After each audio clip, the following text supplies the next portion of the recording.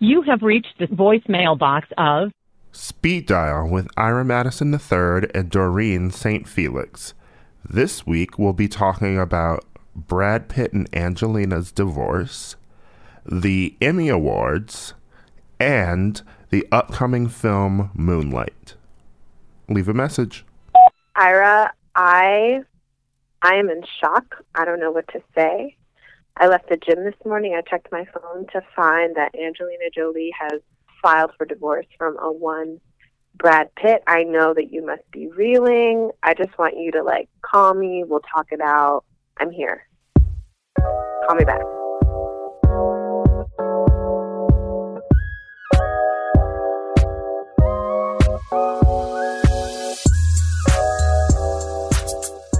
I am very upset. Doreen. I know. Talk to me. Talk to me. Listen, first of all, you were leaving the gym when you got this news. I woke up this morning and checked my phone, and people are discussing in the MTV News Slack, oh yeah, blah, blah, blah, divorce. And I'm like, what the fuck is happening? I hadn't even Googled, hadn't even visited Twitter yet, hadn't visited Facebook. I just stumbled into the middle of a conversation about this divorce. Oh, that is so tragic. So you were just thrown into it. I was like, what is That's happening? that LA time for you. I know, right?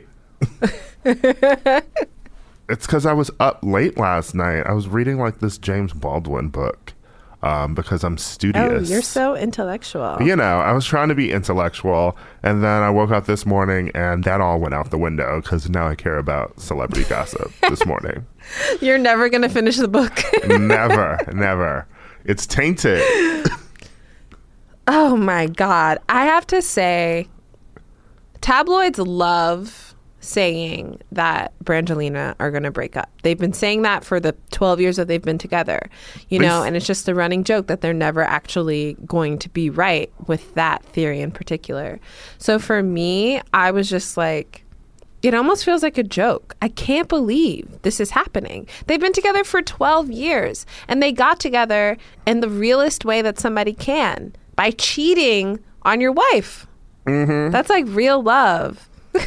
Listen,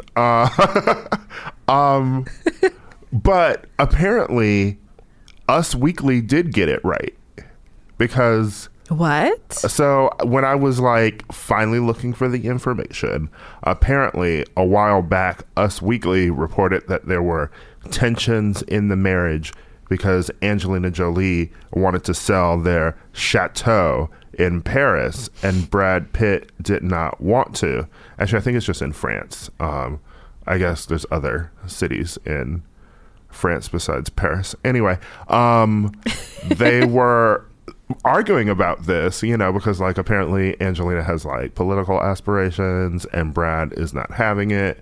And she just wanted them to have their place that they pay taxes on in, England. But they reported that a while back, but it didn't go online, apparently. It was just in a print edition, and it was the Daily Mail that used quotes from it for a story. But yeah, Us Weekly low-key knew some shit was going down.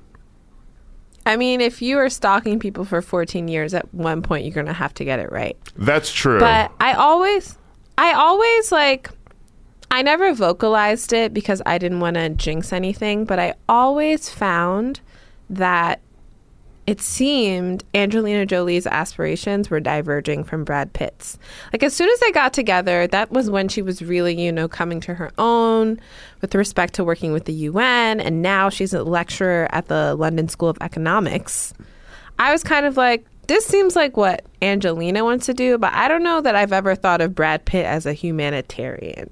Right. Maybe a humanitarian for sexiness, but he's not, he doesn't have that thing in him. And so it always seemed like he was just kind of doing what she wanted to do because she's so fine. But maybe, I don't know, maybe Brad Pitt is kind of happy to not be in the situation anymore, at least with her. The kids is a whole other So, I mean, like, thing we have to talk about. you sort of have to remember that, like, Brad Pitt is just, like, really hot. I never really started thinking of, like, Brad Pitt as, you're right, like a humanitarian or even just, like, an intellectual until he got together with Angelina. It always, they always seemed a little bit like opposites. He seemed more suited for Jennifer Aniston, to be honest. Or even Robin Givens. Right. Listen, Robin has her own problems. So, anyway. I didn't mean to shade Rob. You know what, Robin? I love how you're making yourself laugh. this has nothing to do with you, Robin. By the way, like, nobody has tweeted about Robin Givens today. Have you? I haven't. I thought about it, but I was like, you know what? This is a deep cut. And whenever people start to tweet it, I'll be like, oh, you're a real Brad Pitt fan, you know? Because people have been, like, making all sorts of, like, smart water jokes, but nobody's talked about Robin Givens. And Avino jokes. But, I mean, getting back to, like, that thing, I feel like George Clooney and, like, Amal, they got, like, a real thing because they're both into politics and, like, saving the world and shit. That's a really good analog to bring up. With Brad, it always seemed like he loved being a father. And I think for Angelina Jolie, like, being a mother is very political. Obviously, she chose to adopt children from, war-torn countries around the world. I mean, has a little bit of a white savior tinge to it, but, like, she's doing that kind of work. And I think, what were we going to say? I'm sorry. Go ahead. Sorry. Continue. I can already tell you were going to say something shady, but I was going to say she's paying it forward, and she always makes it a point to take the kids back to their home countries, which I think is, more than a lot of white American adoptive parents would ever do. And so with respect to their children, I think that they will do whatever they have to do to make sure that those kids are okay. But I don't know. The thrill is gone. I feel kind of dead inside right now. Listen, I mean, Angelina, I'm sure will take care of the Planeteers that she adopted. But I want to say that Brad, I don't know what I want from him now. I mean, yeah, he'll be a good dad. But I'm, like, already thinking to the future and, like, okay, is he going to be, like, single hot Brad on the town again? Like, is he gonna be, or is he gonna be like Ben Affleck? I hope he's not like Ben Affleck. Listen, I love Ben Affleck. I'm one of the few people who, like, always rides for Ben Affleck because I hate Matt Damon. But I think that if Brad Pitt, like, started hanging out with Ben Affleck, I would have to send him, like, a fan letter and ask him to reevaluate himself. Actually, like, I don't even want him hanging out with Leonardo DiCaprio. But I mean, these are his contemporaries now. He's gonna be a single white male as opposed to single white female. A single white male in his 40s, like, that's who he's gonna be hanging out with. He's not gonna be hanging out with his married friends because their wives are not gonna want him around because he's a cheating ass man. I just want to imagine he's sleeping on George and Amal's couch every night. Like, it's a new sitcom and he's there. Three's Company. Three's Company with them, but they secretly prefer hanging out with Angelina. And they hang out with her on the side. Speaking of on the side, I think we need to address the cheating rumors, though. Did you see the Page Six post? Yeah, I heard about that French seductress, Marianne Cotillard. Alleged. We don't know if any of this is true. But the parallels between, if this story turns out to, be correct, the connections between that and how Brad and Angelina met in 2004 are too funny. Because they are also making a movie together, and this movie is also about spies, like Mr. and Mrs. Smith. Mm-hmm. If Brad Pitt and Cotillard actually get together, I think that would be like, the tabloids would go insane. Oh, I know. I think I would burst into flames. That's pure adrenaline. that's actually like, I actually kind of love this because this is like some old Hollywood glamour here. Like, I feel like it's been a while since you've had that like golden age of Hollywood, like, you know, movie star divorcing their spouse and hopping like, you know, to the next person already. Oh, I feel like you've really been in the space of, you know, like swarthy 50s Hollywood glamour, like the piece you wrote about Rami Malek. Like, I totally know what you mean. Yeah. And I think compared to the next biggest tabloid story of the year was Kim Kardashian and Taylor Swift and Kanye West. And that is very much like younger generation, like internet fueled. It happened on Snapchat. But you're right. This has that sense of, you know, the tectonic plates in Hollywood are shifting and everyone's going to have to like rearrange themselves around the new alliances that are inevitable after a breakup like that. This is real like Hollywood gossip. Like during the Taylor Kim drama, it's like that's one. Taylor and Kanye had been feuding for years. So, you know, no one really cares about that. And we've all just sort of adjusted ourselves to, you know, knowing that, like, you know, they don't really fuck with each other except for when they're inexplicably friends. They'll probably be friends again by Christmas. Anyway, that stuff is like music industry drama. But this is like Hollywood drama. And it's like, I'm already thinking about like the Oscars next year. Oh my God, yes. Who's gonna sit where? This is some like, ooh, I love this white drama. It's amazing. We need a white shade room.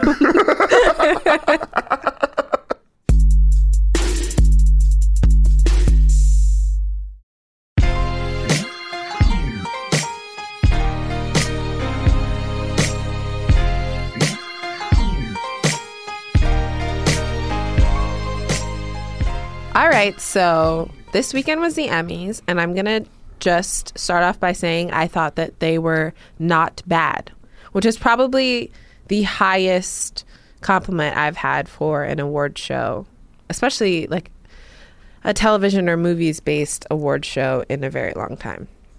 Yeah, I don't really like Jimmy Kimmel. I thought he was Jimmy Fallon. Like, well, how are you going to be white and have the same name and do the same job and expect me to be able to tell the difference? It's first of all, Jimmy Fallon is the one who's canceled because he just interviewed Donald Trump on his TV show and like rubbed his head like a genie's lamp. But Jimmy Kimmel is, you know, I think I used to like him a bit more when he was like broy with Adam Carolla and hosted like the Man Show and shit. Now he like lost that weight and he's like in the Hollywood in crowd, and it's just like, it's just always, he always gets like the Oscars after interviews with celebrities and they're always on his show, and it just feels like, I don't know, this isn't the Jimmy Kimmel that I grew up with. Not that I even loved the one before, but I'm just like, I don't have time for it. Because then he does shit like crying over Cecil the Lion. You remember when he did that. And I think a black person had been killed that week or they something. They had been. Oh, Jesus. So I really don't sort of see it for him, but he's better than like Seth MacFarlane. So fine. It was a good show. Some of his jokes fell flat. I'm sort of tired, for one, of the everybody copying Ellen with that let's have kids hand shit out in the audience bit or whatever. I was like, what is with this PB&Js? Yeah, it was annoying. I was like, either think of something funnier to do, or I don't know, like show me some upcoming clips from the new TV season. I don't know. There's nothing like, I always forget that the Emmys are just an award show. They have no performances. The closest that you get to performances are literally the speeches. Yeah. I understand, obviously, a host, especially for the Emmys, Jimmy Kimmel, in this case, you're in the Hollywood in crowd like we were just talking about. But I do think for an award show to like really go over the bar, you do have to have a bit more of an antagonistic relationship with the crowd. And it's just boring to like not hear any real jabs or not hear any real barbs, or that thing that he kept doing and so many white awards hosts are doing now is where they're preemptively making the jokes about the situation's whiteness, which is like, the whole thing is you have to be a certain person to be able to tell that joke. It's not funny if you, Jimmy Kimmel, are like, oh, like this category has white men in it. Like, you are literally a white man here hosting it and you have a show. Like, it just falls flat. And I hated that he relied on that trope more than once, and that so many other people did too. I feel like every award show now is like joking about diversity when all you need to do is just, I don't know, be diverse. This was actually a pretty diverse Emmys as far as wins for actors, at least. You know, there was my boo, Rami Malek, looking amazing. So fine. Looking amazing in like Dior. I read a piece about it. If you haven't read it, please go find it. It's great. Honestly, truly, you'll love it. Alan Yang and Aziz Ansari won. So that was great. Yeah. I think like I enjoy Master of None. Regina King. But I'm not Courtney like B. Vance, Sterling K. Brown. Yeah. You know, like I love Master of None, but I'm not like super into it. But I'm very glad that some Asian brothers won. Very happy for Courtney. Very happy for Sterling. Very happy for Regina. But that was sort of where like the diversity stopped, because if you notice, all the shows that win are still full of like white people walking up on stage. It's white producers, it's white writers, you know, and it's like diversity that they keep pushing for in Hollywood seems to end with the visible people of color that you see on screen. And there's still not really a lot being done about that diversity, you know, behind the camera. That is such a shrewd point. Because at the end of the day, an actor can only do so much. You can only do so much with the script you've been given, with the story you have to tell. But it just changes when you have the people behind the camera on all of the levels, you know, when they have that subjectivity too. And it's like Mr. Robot is such an interesting example of that, because the creator is also not a white person. But it's one of the few examples that we have. And so I think, I don't know, I'm a pessimist through and through, but I do feel like, oh, maybe TV will lead the way for all the other industries in Hollywood, you know, like eventually when an actor has enough clout, you become a producer and you become a producer on that show. So I don't know, like Gabrielle Union is a really good example of this on Being Mary Jane. Maybe that'll start to change. Being Mary Jane ain't winning no damn awards. Listen, I know, but Donald, as a system, I'm just saying, know? like Donald Glover has Atlanta, and he has, you know, an all-black staff. You know, everyone seems to love Atlanta. There's a possibility next year it could be nominated for an Emmy. You know, if it were to win Best Show, that would honestly be the first time that an all-black creative team would walk onto that stage to collect an Emmy Award. You know, Queen Sugar could be nominated next year, you know? I'm really hopeful for it, because I really do feel like we have some black trailblazers, and people of color trailblazers that are actually just like more talented than their white counterparts, and they're just telling stories in a way that feels actually millennial. Like when you watch Atlanta, it doesn't feel like there's a force-fed idea of what millennialism is. It's just like, oh, this shit is so real. So I think eventually these networks are going to have to bend towards what people like. And if people like Atlanta had a crazy, you know, opening numbers for people watching the show, maybe it bodes well. But also maybe it doesn't. White people are stubborn as hell. I know, but also like FX has been like raking in the awards. And I'm not just saying that because the president of FX sent me a note saying that he loved the piece that I wrote on Atlanta. I'm not just saying that. Did you guys hear that? Yeah. Ira is, I mean, he was already famous, but now he's critically acclaimed. So no, congrats, Boo. I was so happy when I heard that. That piece was amazing. Thank you. Yeah, this is family, you know? Speed Dial is family. So I just wanted to mention it for the fam. But on the subject of like diversity and shit, let's talk about Transparent. Because there were so many speeches from like everybody involved in Transparent about how like we need to be telling diverse stories and this and that and whatever. And Jeffrey Tambor was like, you know, I hope that like I'm the last cis person playing a transgender woman. I'm like, first of all, Matt Bomer is trotting his ass out to play a trans woman in an upcoming movie produced by Mark Ruffalo. 2, we can recast your role, Jeffrey. How about that? How about that? It's not done yet. Like, your show is still on, Boo. You can leave. You can slide on out. Right? Give the role to a trans woman. They did it with Aunt Viv. They can do it with you. Sure did. It's good that they recognize the ultimate irony. And continuously giving these speeches while most of your cast at least doesn't reflect that idea. But at the end of the day, people really love Transparent. So I feel like I need to give them like a little bit of a pass for it. But it's pretty hypocritical.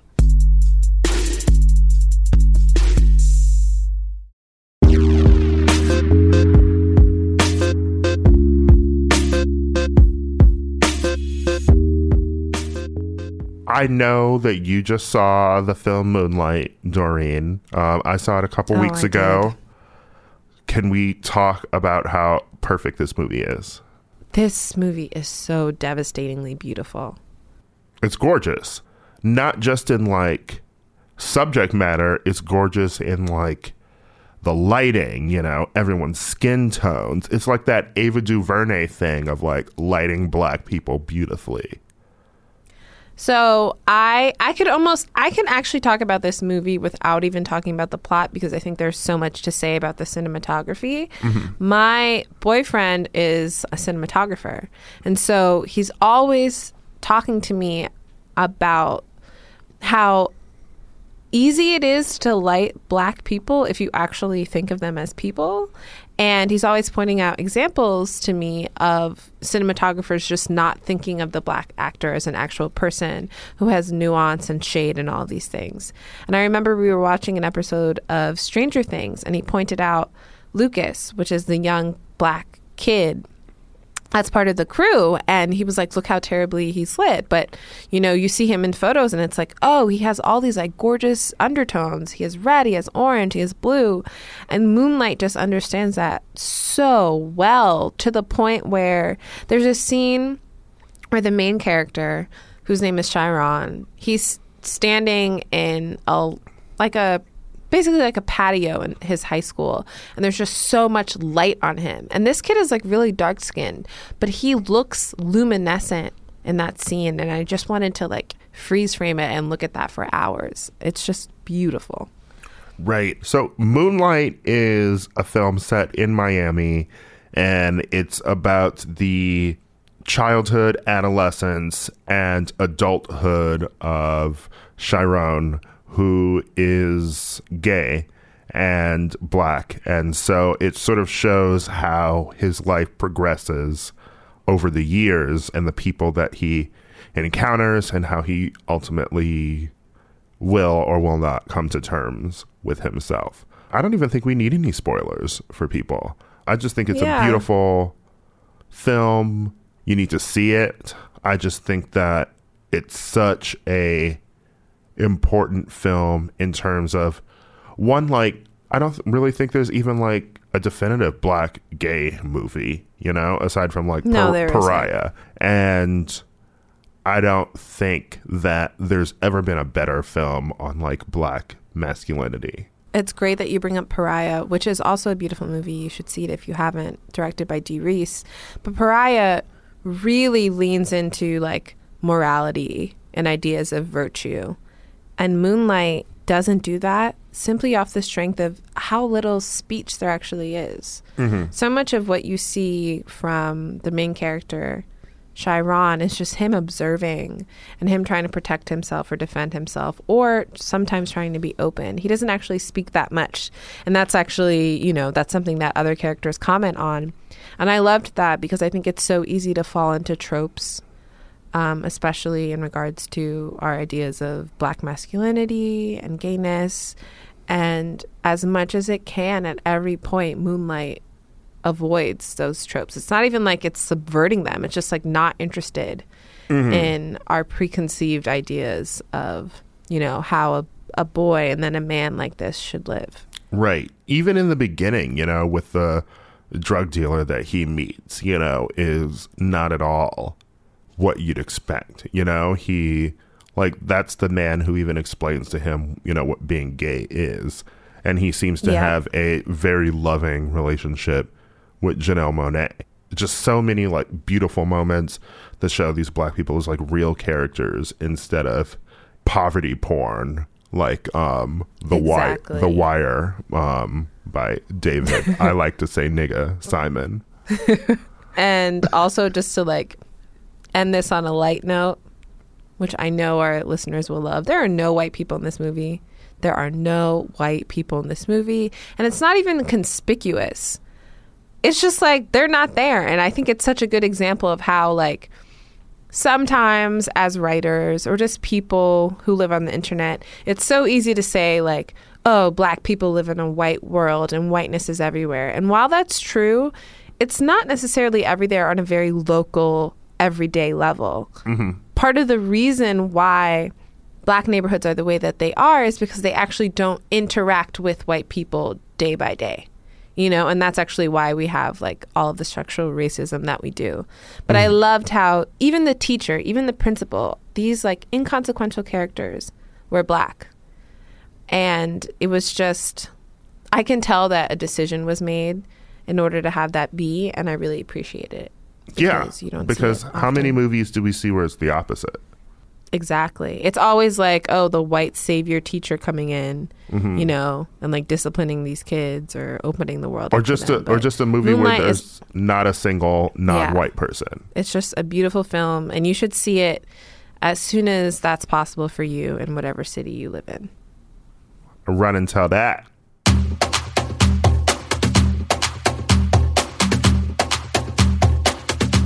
And now we've come to the feedback portion. Feedback.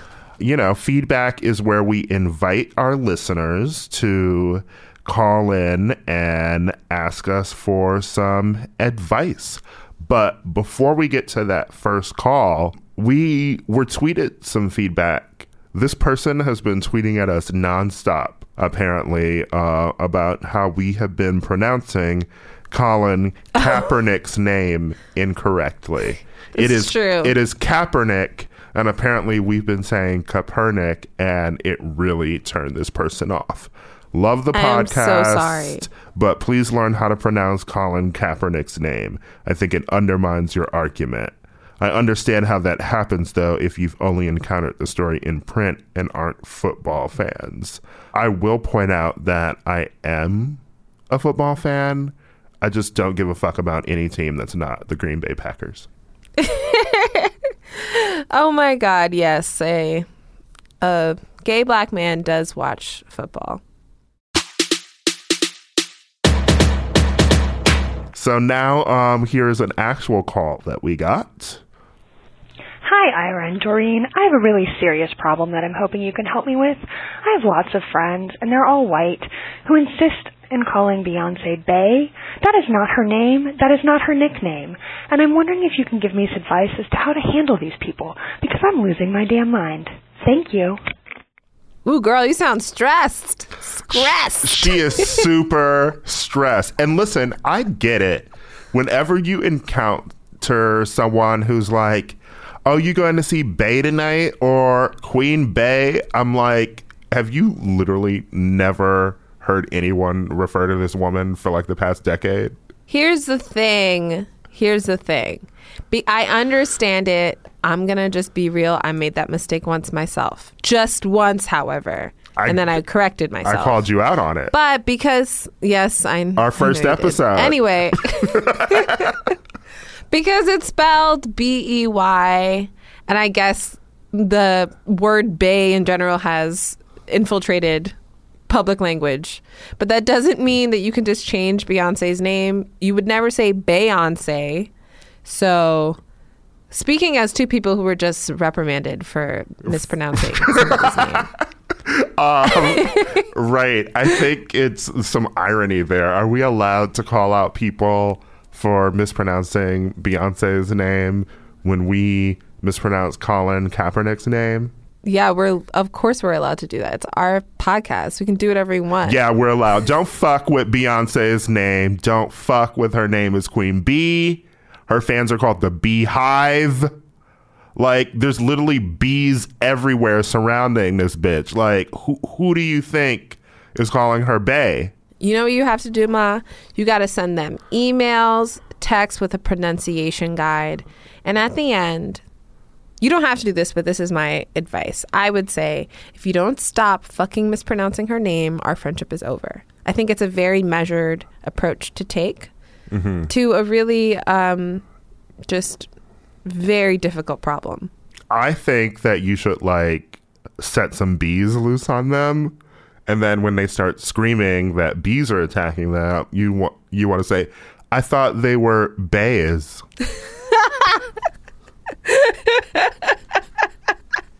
Oh my God, I hate you. Can you go back to sleep?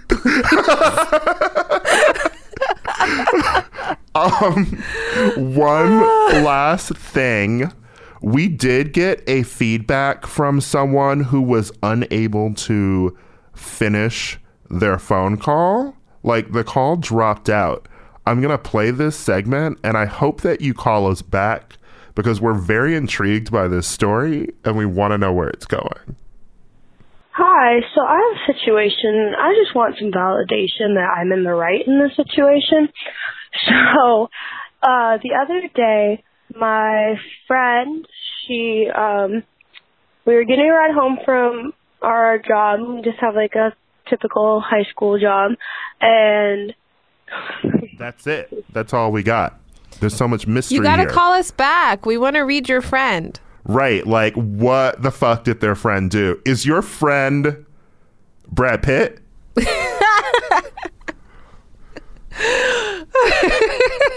I just want to know. Go.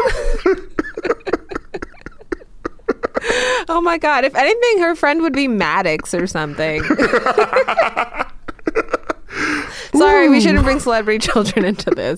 Sorry, guys. It's if you want to call us back and let us know if you were indeed talking about Brad Pitt, our number is 424-354-9335. And if any of you out there who have not called in yet would love advice from us, would love to tell us what names we're mispronouncing, or, you know, maybe Marion Cotillard wants to call in and get the record straight. Our number, once again, is 424-354-9335. Leave a message.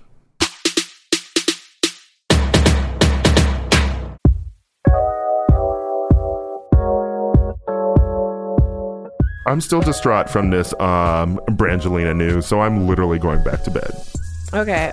Bye, boo. See you later. Text me, like, Slack me. If you need anything, I can send you some soup. Thank you.